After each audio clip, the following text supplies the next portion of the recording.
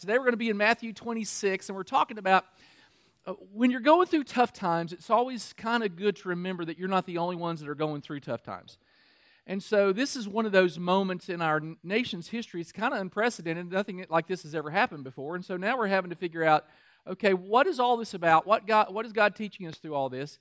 And it's good to be reminded that there was a time when Jesus was facing a crisis called the cross. And people around him handled it differently. And so today we're going to look at one particular woman who handled it in an amazing way. And so if you have your Bibles, we're going to be in Matthew chapter 26. And we're going to be around a little bit. Now, I made the slides a little larger today, and so hopefully you can read them. I know that was one of the critiques that we had last week. So if we need to make it bigger still, we'll try to do that. But follow along. But let me begin with a story from my adolescence. When I was in senior in high school, I moved to a new school. I went from the city school to the county school, and there were a whole new crop of girls there that I was interested in. There's one girl in particular. Her name was Kathy, which is a great name. You can spell it with a K or a C. It's just like magical. And Kathy had Farrah Fawcett hair and a dazzling smile.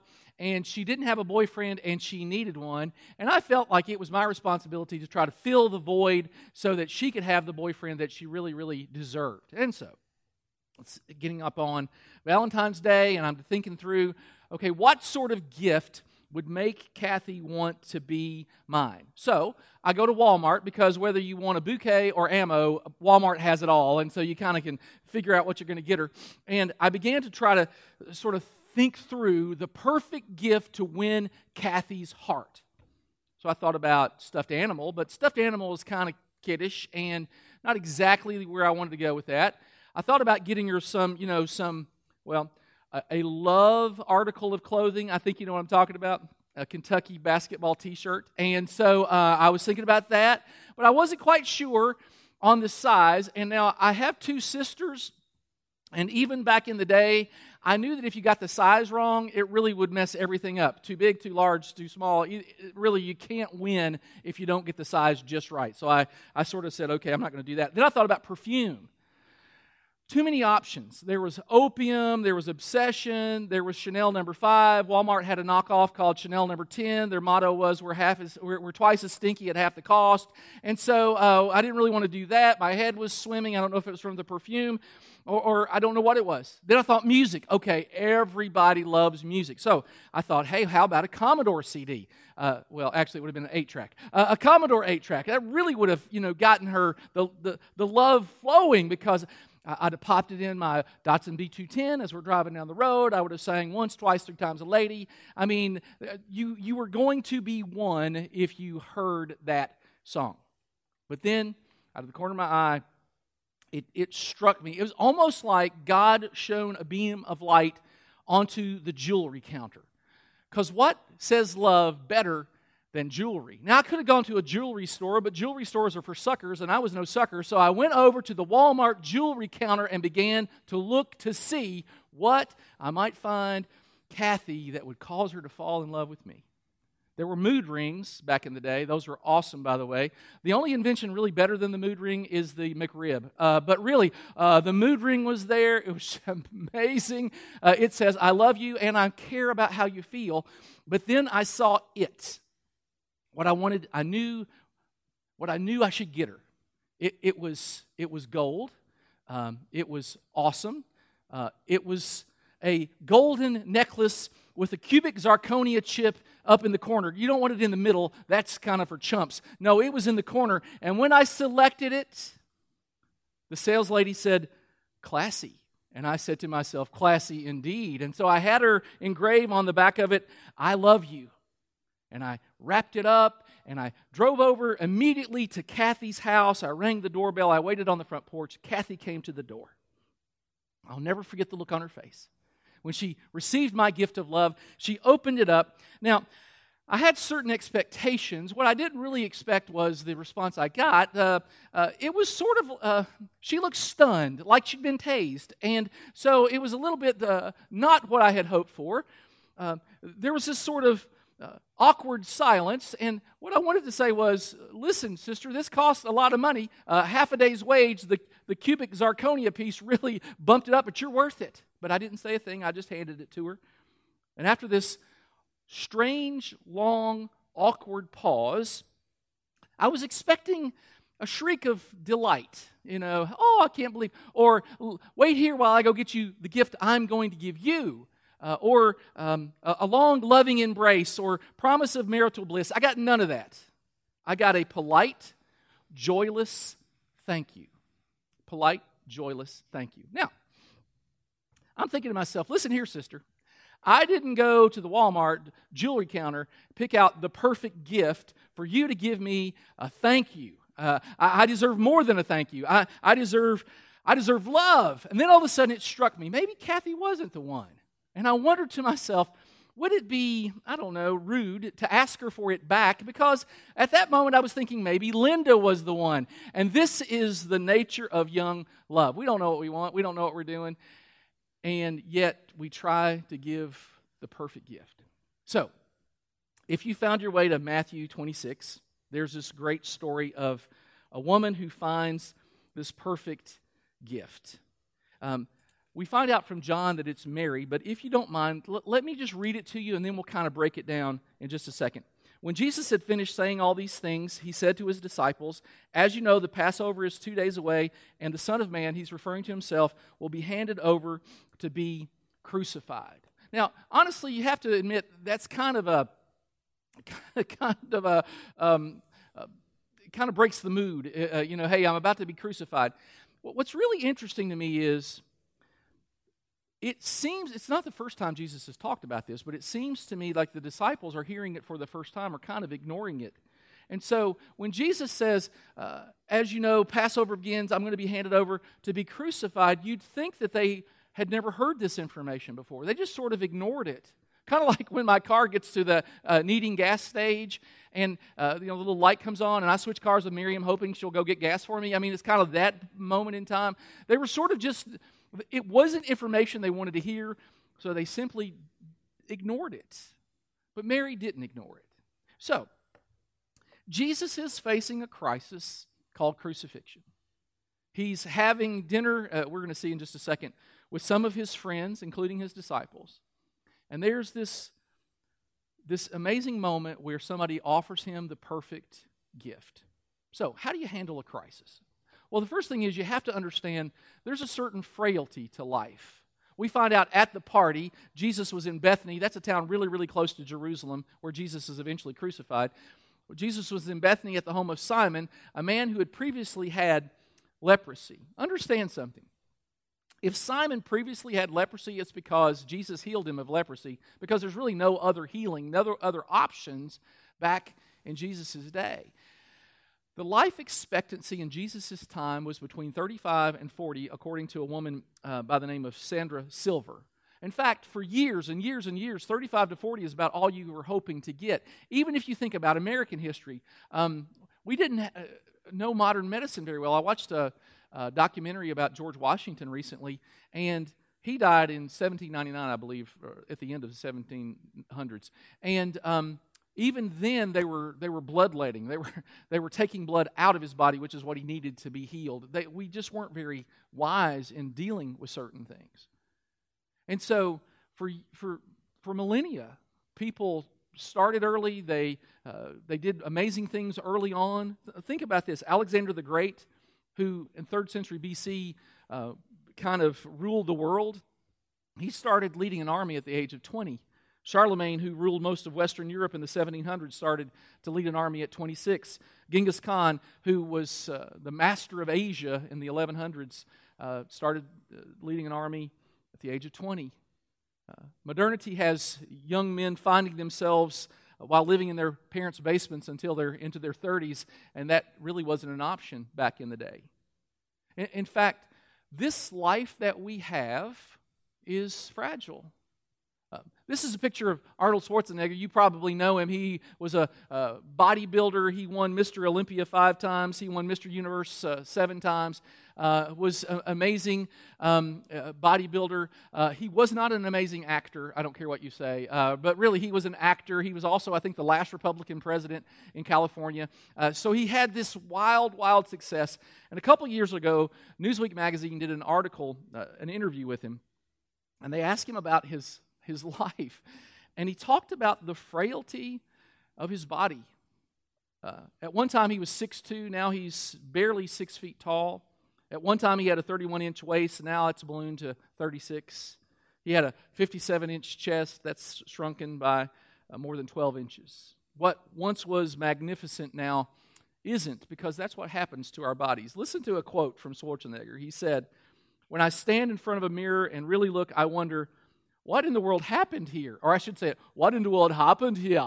Because that's how he would say it. What in the world happened here is life is fragile and frail, and the Bible never tells us anything other than that. Look at what it says in James. You do not even know what will happen tomorrow. Good grief. Is there a perfect verse for today than to say you will not even know what will happen tomorrow? None of us know what's going to happen tomorrow. Things are changing so quickly in our country, we just do not know.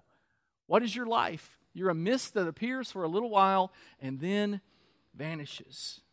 So, Jesus and his disciples all knew that their life expectancy wasn't long. You think about this. The coronavirus, from what I'm reading, has a death rate of between 1 and 2.4%. While that's higher than most things, 1 to 2.4% doesn't mean like everybody dies. The bubonic plague, which happened years ago in the 1500s, killed a third of Europe. In Jesus' time, any infection, you could get a splinter and it could get infected and that could lead to death. If you had trouble with your teeth, that really was a harbinger for death in Jesus' day. Do you think it would matter to you if you knew your life wasn't going to be very long? Would you take more risks earlier because you didn't have as long a life expectancy? I just kind of wonder these things.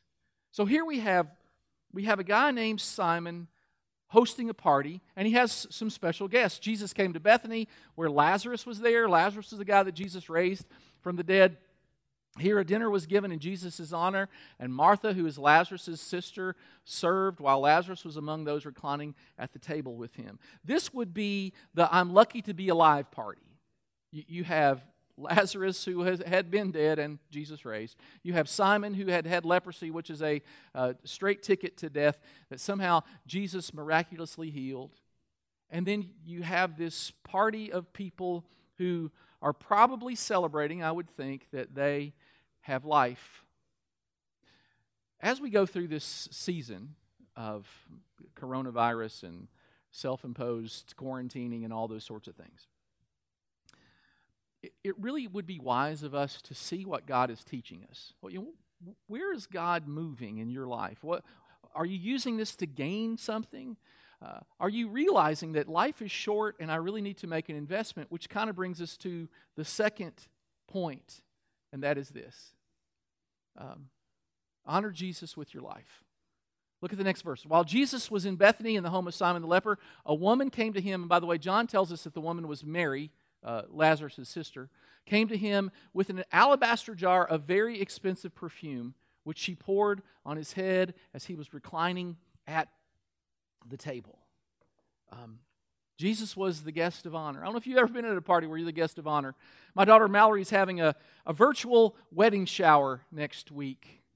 Mallory's getting married in May, and we had plans that, the girls had plans to all get together, but in Michigan there is a quarantine. You have to seclude yourself at home order, or as we say in Kentucky, hunker at home. And so she really can't have people. She's going to have a virtual shower, which is kind of sad. If things don't change, I may have to virtually give her away. Have you ever thought about that? I may be on FaceTime as we're walking down the aisle. I have kind of thought about that. And if I can go, do I still have to maintain 6 feet of separation? I don't know how it's going to be. We don't know what is in store for us.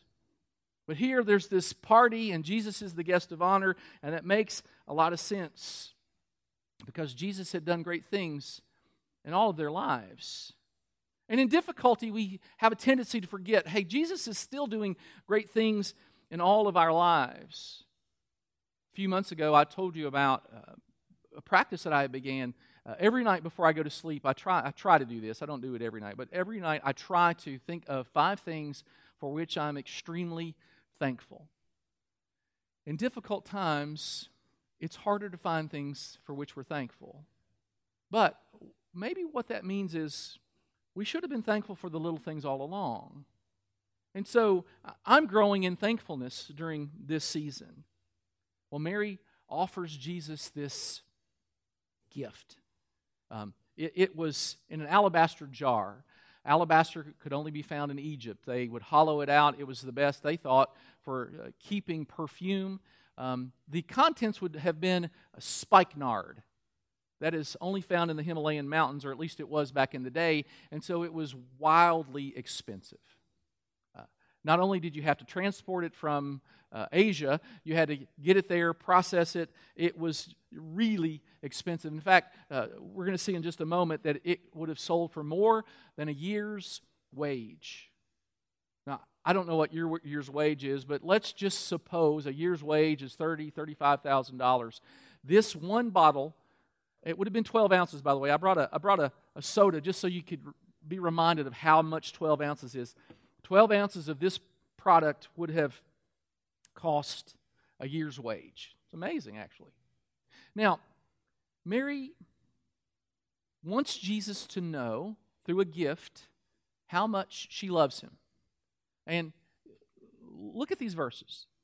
In Mark, it says she poured the perfume on his head. In John, it says she poured the perfume on Jesus' feet and wiped his feet with her hair. And Jesus says about this that she poured perfume on my body beforehand to prepare me for my burial. Why would she even have something this expensive? Well, it was customary when someone came into your home that you would wash their feet, that you would anoint their head with oil, and that you would often give them a little perfume. This was in a time and an era where we didn't have deodorant. Just think about it. Let's just be real. They didn't smell very well. And so this would make the dinner more pleasant. I want you to think about it like this. If you've ever been around a middle school boys' locker room where they're not showering but they're using Axe cologne, this is the vibe you need to have. In fact, if you were here today, if you were in this room, I had already planned on buying 2 bottles of Axe perfume and running up and down and spraying everybody just so you could feel what this felt like. All right? So, you should be thankful that you're not here today to feel this. But she offers this amazingly expensive gift. Now, really, really interesting. Not everybody thinks that's a great idea. In fact, let's go to the next point, because the third point is, oh, and by the way, the house was filled with the fragrance of the perfume because she emptied a 12-ounce bottle of perfume on the head and the feet and probably the robe of Jesus. And it would have been 12 ounces of perfume in a small room would have been nearly overwhelming. But not everybody found it pleasant. In fact, the third thing we have to do in a crisis is resist selfishness. Look, some of those present were saying indignantly to one another, "Why this waste of perfume?" What Mary saw as the perfect gift, others saw as waste. Super interesting. It could have been sold for more than a year's wages and the money given to the poor, and they rebuked her harshly. Honestly, they had a valid point. That money could have been used for something else. Kind of reminds me of the stimulus package that was just passed. It's like, good grief, why are we giving this stuff? Why don't we just give it to people that really need it? And so we have a tendency, don't we, to complain when things don't go the way that we think they should. And then John makes a point about Judas, because he's one of the complainers. In fact, he's probably the lead complainer. Now, not that Judas cared for the poor, he was a thief. And since he was in charge of the disciples' money, he often stole some of it for himself. And Judas knew where this was going. They were about to enter Jerusalem. I would think Judas had already considered that he was going to betray Jesus. He was going to get 30 pieces of silver for that. If he could have gotten this money, he would have been set for a while. His hopes of being part of the kingdom of God, being a leader in the kingdom of God, they were kind of going away. And so Judas was looking out for himself. He was trying to sort of pad the books. He was trying to make sure if nobody else got theirs, he was going to get his. This is what happens when we have fear. There's a negativity that sort of runs rampant, and selfishness. We see it with the hoarding of toilet paper, for goodness sakes. Why in the world are we doing that? It's as if I'm going to get mine whether anybody else gets theirs or not. It's not so bad, I guess, with toilet paper, but we see it in baby formula and diapers, and there are people that really have this need for these things, and we hoard it. It's because negativity and selfishness feed off fear. One of the pieces of advice I would give you as your pastor is stop watching so much news. It is negative. It is not everything you hear is true. I have done so much better the last week because I just don't read the news very much. I'll get on there a little bit because I need to stay informed. But my word, at the beginning of this thing, I was poring over it all the time, and it just isn't good for our souls.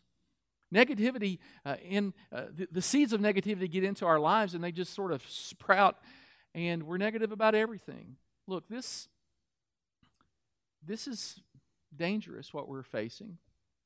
But we in America have faced things like this before. The Great Depression, I don't know if you know this, lasted about 11 or 12 years. The stock market crashed, 25 to 30% unemployment rate in America. And yet we're still Americans, and we're still in America, and that was 100 years ago. We can get through these things. Not quite, but nearly 100 years ago. On the heels of the Great Depression, as soon as it was over, World War II begins. It's not as if we're on firm foundation at that point, and yet we take on the greatest threat that maybe had existed up until that point. It is an amazing thing that we get through things. God helps us get through things. This isn't going to end us. Miriam, Elise, and I watched a movie the other day called The Diary of Anne Frank. And it was on the Turner Classic Channel, and so it's an older movie, and it's really kind of long, and I don't know that it was the greatest movie I've ever watched, but it did remind me that there were people. Anne Frank was, when she wrote her diary, was 13 years old. And she and her Jewish family and other friends, 8 of them, lived in an attic hiding from the Nazis because if they were found out, which they were, by the way, at the end, they would be sent to a concentration camp. We're not facing anything like that. And so it's good to gain perspective.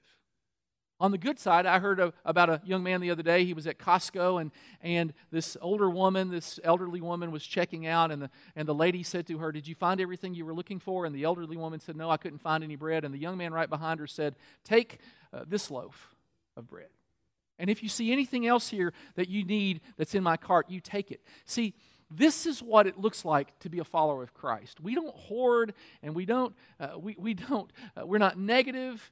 We know God has this under control, and while we're concerned, while we sometimes feel helpless, we never really feel hopeless, because our hope isn't found in our government or in a system. Our hope is found in Christ, which leads me to the fourth point, and that's this. We have to think long term. Look at Jesus' response. This woman, Mary, she offers this great gift, the perfect gift to show I love you, and yet there's negativity toward her. And Jesus says, "Leave her alone. Why are you bothering her? She's done a beautiful thing to me. The poor you'll always have with you, and you can help them anytime you want, but you will not always have me." You see, the thing about that perfume is, as long as it stayed in the container, it really wasn't good for anything. Now, it was valuable, but It becomes more valuable when it starts to be used. And we, who are followers of Christ, have this opportunity to use the gifts that we've been given during this crisis time. And maybe the greatest gift you can give somebody is to be calm, or to be positive, or to say something that will be uplifting, or to help. This is a time for Christians to really, really shine. And I want you to think about this. When she poured this perfume on Jesus' feet and she wiped it with her hair, and the house was filled with this aroma, everywhere Mary went, she smelled like Jesus. See, the Bible talks about this. We love because He first loved us.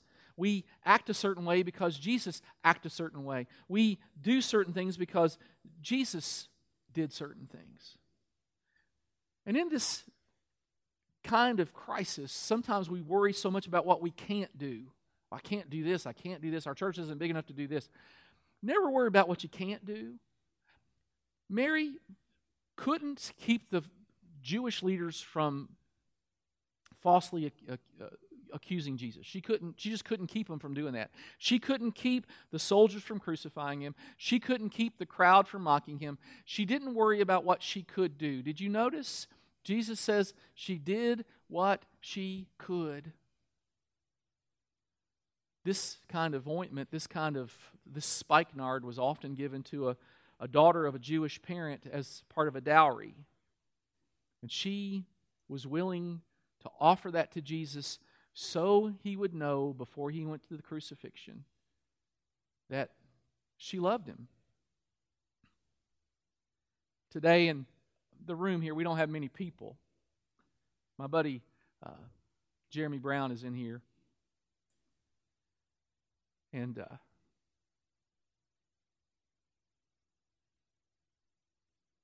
his mom passed away yesterday. And I would guarantee you that she went into eternity knowing that her family loved her. Well, Mary was going to prove to Jesus, without a shadow of a doubt, that she loved Him. Mary made certain. And I often wonder how long that aroma lasted on Jesus. I wonder if when Jesus was in the Garden of Gethsemane, now she had anointed 12 ounces. Remember, 12 ounces, that's a lot. 12 ounces of this spikenard was on His hair and in His beard and on His feet, and it would certainly have penetrated into His clothing. And there He is at the Garden of Gethsemane, and He's praying, and I wonder if He smells the fragrance of love. And then He's arrested. And I wonder if the guards could smell this smell of love. And He was questioned by the high priest and the Jewish council and Herod and Pilate. And I wonder if they could smell the smell of love. And Jesus was carrying His cross after He was beaten to Calvary. And there was a guy named Simon of Cyrene who had to help Him carry the cross. And I wonder if Simon smelled the fragrance of love. And the soldiers crucified Christ, and they gambled for His garment, and I have no doubt that they could smell Mary's gift of love. And while Jesus hung on the cross, His mother and John and others were there, and I suspect that they could smell this offering of love. And I wonder if people ever smell the fragrance of love of Jesus on me, how I treat people, what I do. So, as a spiritual exercise this week, again, this is a crazy week and who knows what's going to happen, but this week, why don't we give something to Jesus that's extravagant? Maybe it's your time. You got time, you ain't got nothing but time, hardly now. Maybe now is the time to begin to read your Word. Start in the New Testament. Read Matthew, Mark, Luke, and John. Look at all that Jesus has done. Maybe now is the time to give Him a little bit more time. It's a great gift. It's extravagant. What if it's your wealth? Maybe you have things that you can give to others, and I know many of you have offered, and thank you for that. And when we hear of needs, we're going to let you know, those of you who have told us to do that. But maybe this is a week where you can give something. Maybe it's your attention. Perhaps God slowed all of us down so we would stop going so fast, so many directions. Maybe our kids need our attention. One of the things I'm thankful for is I'm spending more time with my wife and Elise while we're home together. Maybe it's patience. I think that's one of the greatest things you can give a person is to be patient. Now, let me end with one thing, and this was amazing to me, and I wanted to share it with you. The reason, perhaps, that Mary chose spikenard, it has a chemical in it. I don't know if you can read that, but it's called sesquiterpene. It's a chemical. In fact, now we know that this sesquiterpene oxygenates the brain. Studies have shown that it promotes relaxation and has a calming effect. Just think about it just for a second. Jesus is at a party 2 days before his crucifixion, and Mary offers him something to calm him. I've never thought about Jesus needing to be calmed. But we saw when he went to the Garden of Gethsemane, it said he was in great agony. Now think about the gift. Mary knew what Jesus was facing, or perhaps the disciples really never listened to Jesus, but Mary did, and she understood what was coming up. I think it is an amazing gift. And in a time where people aren't very calm, those of us who know Christ, one of the greatest gifts we can give them is calmness. I know inside you might not be calm.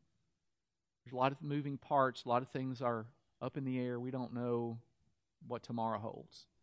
In fact, I can finish preaching now. I can go and look at the newscast and see things might have changed dramatically in the 30 minutes I've been talking to you. I don't know. But what I do know is that a day later, Jesus says this: "Do not let your hearts be troubled. You believe in God, believe also in me." So if you need a verse today to help you, I would point you to this verse. Do not let your hearts be troubled. Be calm in the midst of a storm. Nothing's happening. There's things happening we don't anticipate. Nothing's happening that God doesn't anticipate. Let's pray together. And we're going to pray for our nation. We're going to pray for our community. We're going to pray for our economy. There's a lot of things that we really need to pray for. And then at the end, I'm going to show you once again about how you might give to church if you feel compelled to do that. But let's pray together. Father, we are humbled. We're just humbled that you know these things, and you tell us to not let our hearts be troubled. And as we face uncertainty, thank you for offering us a voice of calmness and of power. Father, we pray for our leaders. We ask that you would give them wisdom. Lord, please help them work together. It's disheartening, frankly, when we look at two parties and they won't. You'd think this is a big enough deal where they could agree on some things, that they could put aside pettiness and that they could just work together. Help them work together. Help them lead us by working together.